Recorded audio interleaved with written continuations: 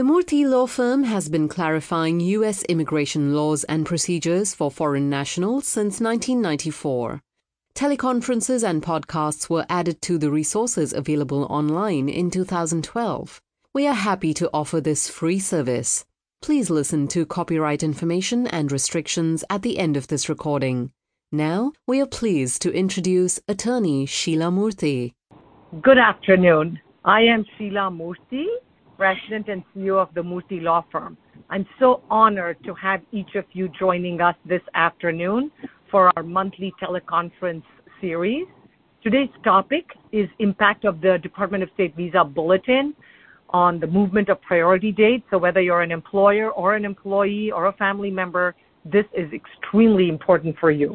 Joining me for today's teleconference are my esteemed colleagues at the Murthy Law Firm, Aaron Finkelstein, the managing attorney who's been with the firm almost like 25 years, most of the journey, and Kanya Sanders, who's also been with us for a really long time, and who's the coordinator of the non-immigrant department and a member of the Murthy Law Firm.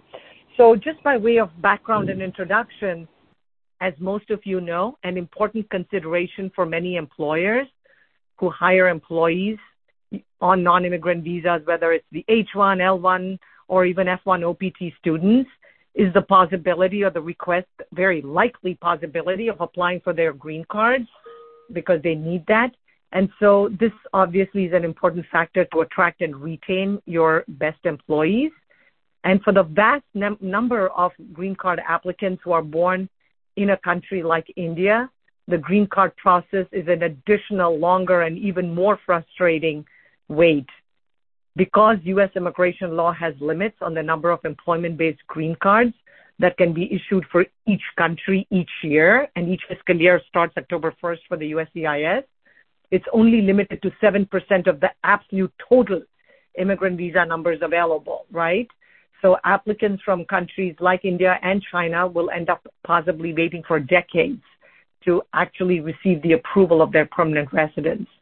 Also, as you may be aware, issuance of green cards is based on the U.S. Department of State Visa Bulletin, which is released on a monthly basis around the middle of each month. So the person applying for permanent residence receives a priority date, which is normally the date when the labor certification is filed with the Department of Labor, or if it's just an I-140, like an NIW or where there's no labor cert, then it's the date the I-140 petition is filed. But basically, the Department of State Visa Bulletin provides a list of the priority dates, the movement of the priority dates. There's something called date of filing, final action date, which we'll discuss in just a minute. And so with that very brief background, I am going to invite Aaron Finkelstein to jump in and talk a little bit, give us additional background on the priority date movement that has been occurring over the past year since October of 2022, so that we can put into context what's going on with the October 2023 Visa Bulletin. Aaron, take it away. Sure. Well, as people who are born in India and are on H-1B know that when they're pursuing a green card, they become accustomed to a very slow, almost glacial movement of the Indian priority dates because of the enormous backlog in India's EB2 and EB3 categories. However, in 2022, due to the near shutdown of the U.S. embassies abroad because of COVID, because of the pandemic, a huge number of the family-based case green card petitions went unused. And by law, what happens to these unused numbers are they're transferred over to the employment-based green card queue, and they go through the rest of the world, and then they ultimately result in going to the countries that are backlogged. The result was an unexpected influx of additional employment-based green cards into the pool of issuance, especially for India and for China. Between October of 2020 and March of 2021, the priority dates for India nationals rapidly advanced both the employment-based EB2 and EB3 categories. What this did was it permitted many persons in the U.S. who had been waiting for years to be able to finally file their application for I-485 and potentially to adjust status. However, the tide did change. Everything changed in 2022 when the consulates abroad began again to resume normal operations and family-based immigrant visas began to be issued again. The employment-based categories lost access to the surplus of the family-based visas, and as a result of that, the employment-based priority dates retrogressed to resemble pre-July 2021 priority dates for both EB2 and the EB3 categories. The priority dates have continued to retrogress in 2023, with even the EB1 India dates becoming a casualty of this retrogression, going back considerably. There was hope that the October 2023 Visa Bulletin, we would see advancement in the priority dates, but October 2023, we did see some advancement, but not to the extent that we were anticipating. Okay, thank you very much, Aaron. So let's then jump into the October 2023 Visa Bulletin, which is for this month, and what it means and what the movement has been. And so, Kanya, I'm going to invite you. And Kanya Sanders, as I said, is the very senior attorney as well. And so she's going to discuss that. Kanya? Thank you, Sheila. So in September, in middle of September, the U.S. Department of State released the October 2023 Visa Bulletin, which is the first Visa Bulletin for the fiscal year 2024. This month's Visa Bulletin also includes some short-term predictions. So how did the visa numbers advance? So the cutoff dates in the final action chart for the family-based categories unfortunately retrogressed even further from the September 2023 Visa Bulletin. One can predict from this that the movement in the family-based priority date is going to be limited for fiscal year 2024. However, the employment-based EB1, EB2, and EB3 visa categories saw a welcome movement forward. EB1 dates moved from January 1, 2012 to January 1, 2017, which is 5 years, which is great. EB2 from January 1, 2011 to January 1, 2012, not very good, but not bad. And EB3 from January 1, 2009 to May 1, 2012.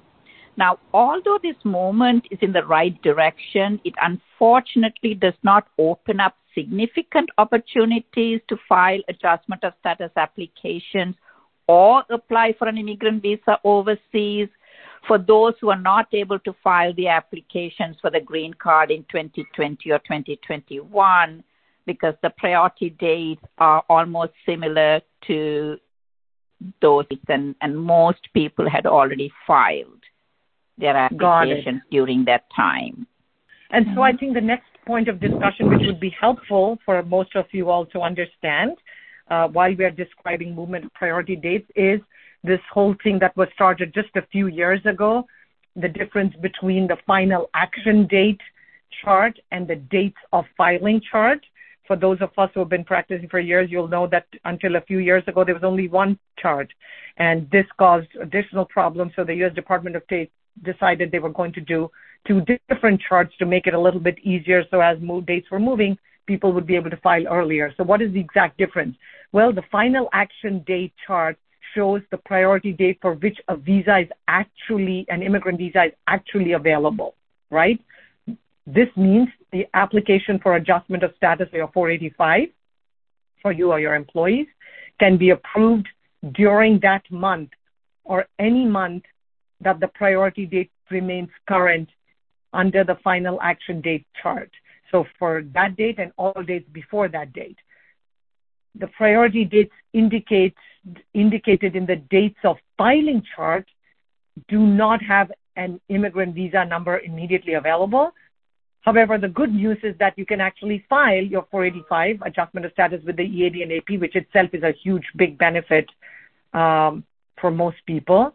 And so it is anticipated that visas will become available in the near future, and that this, as I said, the USCIS then permits the person to file the 485 with these ancillary benefits based on the date of filing to do preliminary processing and have the case ready to approve when the priority date becomes current according to the final action date chart. And based on the USCIS workloads, USCIS will sort of continue to, move and give us those differing dates, I guess. So with that, I'm going to invite Aaron to maybe talk a little bit about when can one file the I-485 adjustment of status application. And then Kanya will talk about aging out children, but we'll jump to Aaron and then have Kanya jump in. Aaron? Yes, of course. And I'm keeping with the theme, of course, of discussing family and employment-based categories. There is a third category, immediate relative, that this doesn't apply to. But in generally, one can file an I-485 application for adjustment of status if you're in the U.S. in a valid non-immigrant visa status. Also, in the month that your priority date is current in the final action dates chart. And that works whether it's family-based or employment-based, unless the USCIS does a separate announcement that tells you specifically that you can use the dates of filing chart to file your application for adjustment of status. For the past several months, USCIS has permitted family-based applicants to file adjustment of status applications based on the filing charts, but not for the employment-based applications. Occasionally, USCIS does permit the filings of adjustment of status applicants using the dates of filing charts for employment categories as well. But overall, they primarily focus the filing dates for the family-based cases. Thank you, Aaron. Next question, can aging out children file based on the dates of filing chart and be protected under CISPA, the Child Status Protection Act? And Kanya, I'm going to invite you to talk a little bit about that. Thank you, Sheila. Yeah, there has been like a significant moment in this area. In October and November of 2020, when USCIS permitted employment-based applicants to file based on the dates of filing chart, they rejected adjustment of status applications filed by aging out children, and they also discouraged aging out children from filing based on the filing chart.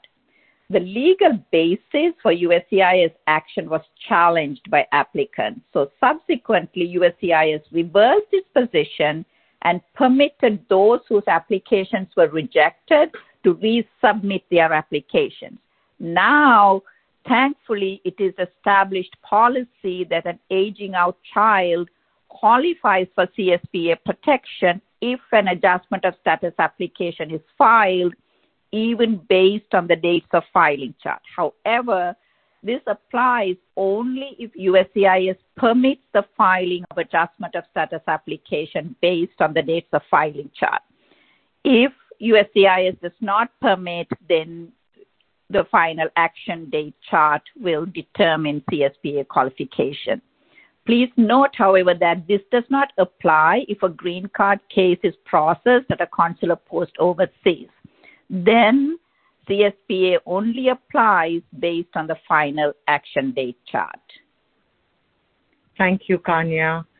So yes, CSPA and the children is a big, big deal, and a lot of parents, understandably, and the children and their families are very, very concerned, because a big part of why they move or relocate to the United States is because they feel like they can offer additional opportunities for their children to have better lives.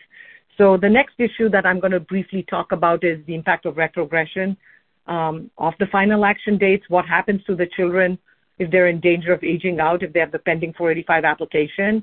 And as we just heard, like if a dependent child 485 has been filed based on the cutoff date in the final action chart being current, and the child was under 21 at that time, then the child is generally, supposed to be completely protected from being considered aged out. This is true even if the priority date later ends up being retrogressed. The child's age on the first day of the month that the final action date becomes current is frozen on that age under CISPA, provided the I-485 application has been filed when the final action date was current. So we know that in calculating whether the child is under 21 on the first day of the month that the final action date becomes current, the number of days that it took the USCIS to adjudicate the I-140 petition is subtracted or deducted from the child's age. So if the principal has multiple approved I-140s, only that particular I-140 that forms the basis of the 485 that is used then to calculate whether the child remains under 21 according to CISPA. And as we discussed earlier, if USCIS permits applicants to file their adjustment based on the dates of filing charts, which Kanya just talked about, then the calculation will be based on the child's age on the first day of the month for the date of filing chart. So I know can get a little bit confusing here, but hopefully you have your company lawyer or individual, or if not, certainly use Murthy Law Firm because we do a lot of these CISPA-related cases. But the next issue that I think it's important to touch upon is what happens when the principal beneficiary's 485 application ends up getting approved before retrogression, but not the dependent family members, because we are seeing more and more of this where the spouse or the children and the files are separated for some reason. So, Aaron, maybe you could touch upon this issue? Sure. I actually see this quite often. I've received several consultation phone calls. I've seen this from our clients. Even if the principal gets their adjustment of status applicant, the spouse and the children, their applications, they're still derivative beneficiaries. And as beneficiaries, their cases still remain pending. So they have the benefit of the 485 pending. They still remain in a period of authorized stay. They still need the work authorization to work and advanced parole to be able to travel back and forth. The only real significant change that they're going to see is that if they were trying to maintain H-1B or L-1 or H-4 derivative status or L-2 derivative status or any other derivative status, once the principal adjusts the derivative status, in other words, the L-2 or the H-4 or any visa that they were holding as a derivative, as a spouse or child of a principal person in a non-immigrant visa category, that would go away. So they would only, in essence, be relying on the period of authorized stay with the 485 pending and the EAD for the work authorization and the 131, the 512L, the advanced parole for traveling. But in essence, they would continue and they would be okay. Thank you, Aaron, for that clarification. So another question that we are often asked by individuals is, what if I have filed before retrogression, but my dependent family members were traveling abroad, or the kids are studying abroad, or taking care of, their parent, whatever, my spouse and my kids are abroad, etc., and they are not able to return prior to the retrogression cutoff date. Kanya? Yes. So if your family members are not able to return prior to retrogression, they can only file the I-485 application once the priority date becomes current again. If the final action dates become current again after their return, then they can file their 485 application if they are in the U.S. If the final action dates are still retrogressed, but the filing dates become current, they can only file, as we discussed before, if USCIS says they can use the filing dates to file. Now, it is important to keep in mind that when family members are outside the U.S., when the principal beneficiary files the 485 application, the principal beneficiary must maintain his or her non-immigrant status, such as the H-1B or L-1, so that the family members may return on the dependent non-immigrant status and subsequently be eligible to file their I-485 application. If they do not continue on their non-immigrant status, then they will have no means and on a dependent visa. Exactly.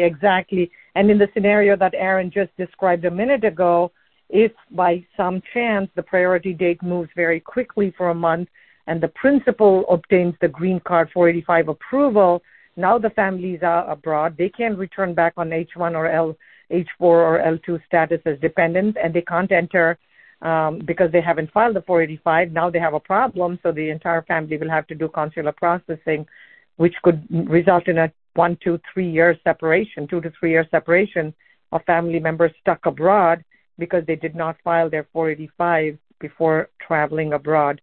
And that's why a lot of times we tell people, yes, it's a waste of airline ticket money to come rushing back. And some people I know refused to do that back in 2007 and again in 2020. But if you don't do it, it could be years and years of separation impacting the children's education if you have a job in the U.S. for the spouse. I mean, it could end up becoming quite a stressful situation. The next issue that we want to touch upon briefly is what happens if the employee is on H-1B or L status and has a pending 485 and now has to travel abroad. So There's USCIS policy guidance on this. Those who have an H&L visa certainly are allowed to travel with the H&L and return to the U.S., either apply at the U.S. consular post abroad, apply for the H&L visa, and can continue the 485 application and continue working for the H&L employer. That's why it's called the doctrine of dual intent, to have both the non-immigrant and immigrant intentions concurrently without jeopardizing one or the other. And this also applies to their family members, their dependent members who are on H4 or L2, etc. They do not have to apply and obtain the advanced parole in order to travel to protect the pending 485 adjustment of status application. But if they do use the H or L visa to travel, then it will actually help them to maintain their non-immigrant status until the 485 is approved. They can renew it. But at present, due to the difficulty in obtaining visa appointments at U.S. consulates, sometimes employees may resort to using the advanced parole to travel and return back to the U.S. But I think the visa appointments are becoming better. But, those are things you don't control when you're abroad if suddenly something goes wrong or there's backlogs, etc. But right now they are fairly much faster, I think, with most, visa appointments at consular posts. And I know there's been a revised legacy INS memorandum on this issue. So, Aaron, may I have you briefly talk about that?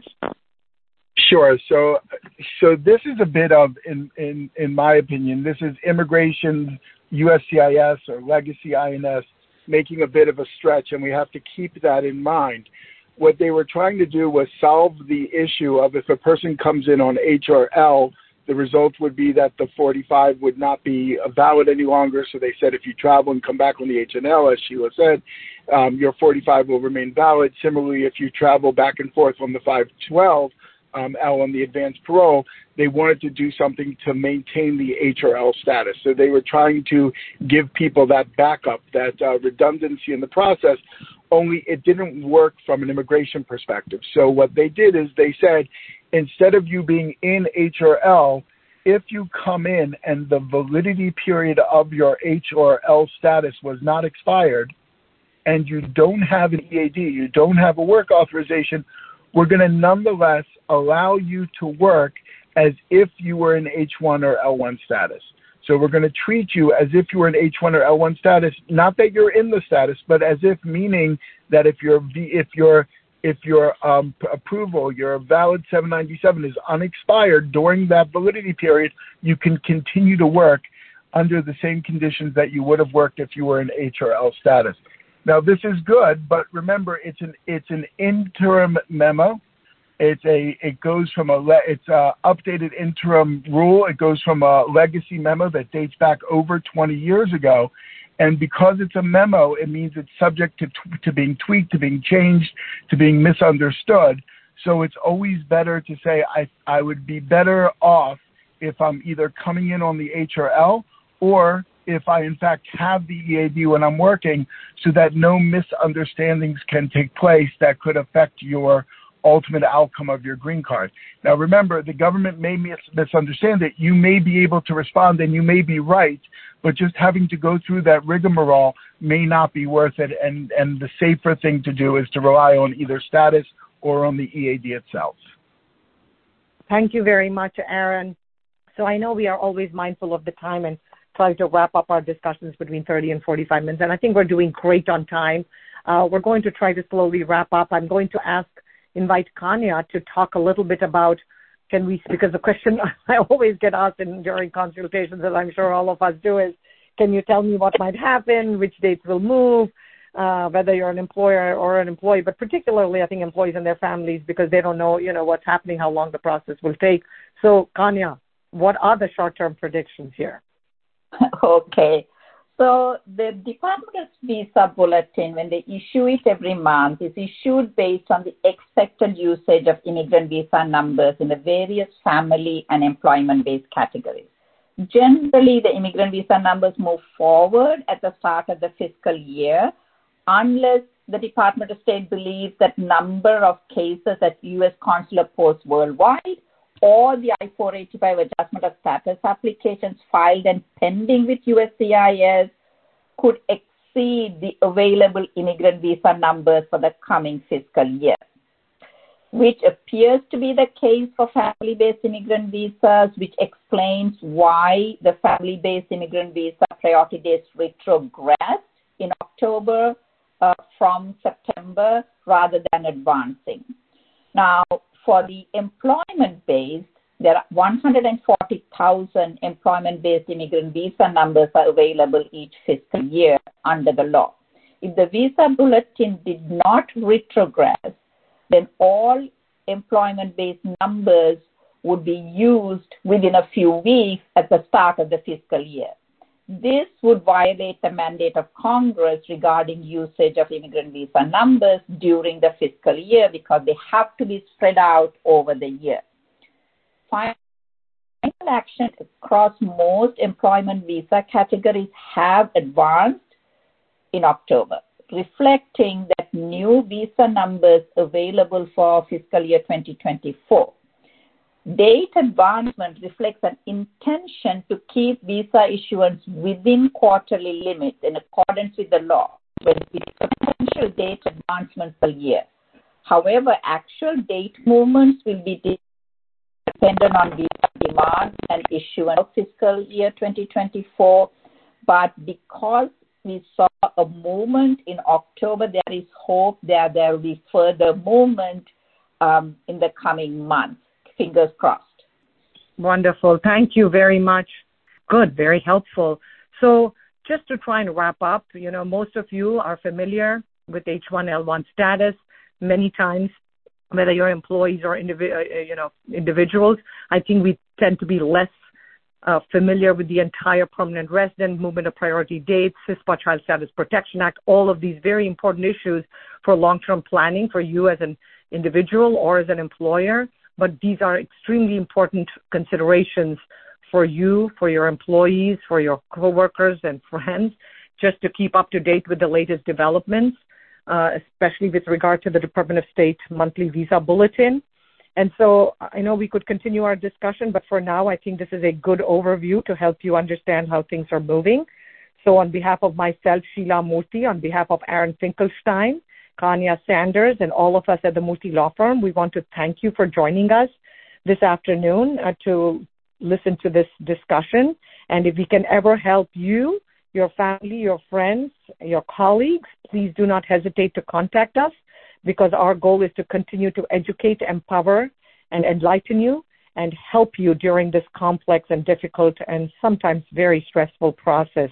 Thank you so much for joining us. Have a wonderful afternoon, and we look forward to continuing to helping you. Take care. Bye-bye.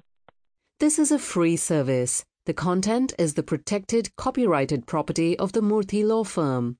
Unauthorized recording or dissemination of these materials without prior permission is prohibited by law. Learn about our firm, how to engage our services, and more at www.murthy.com.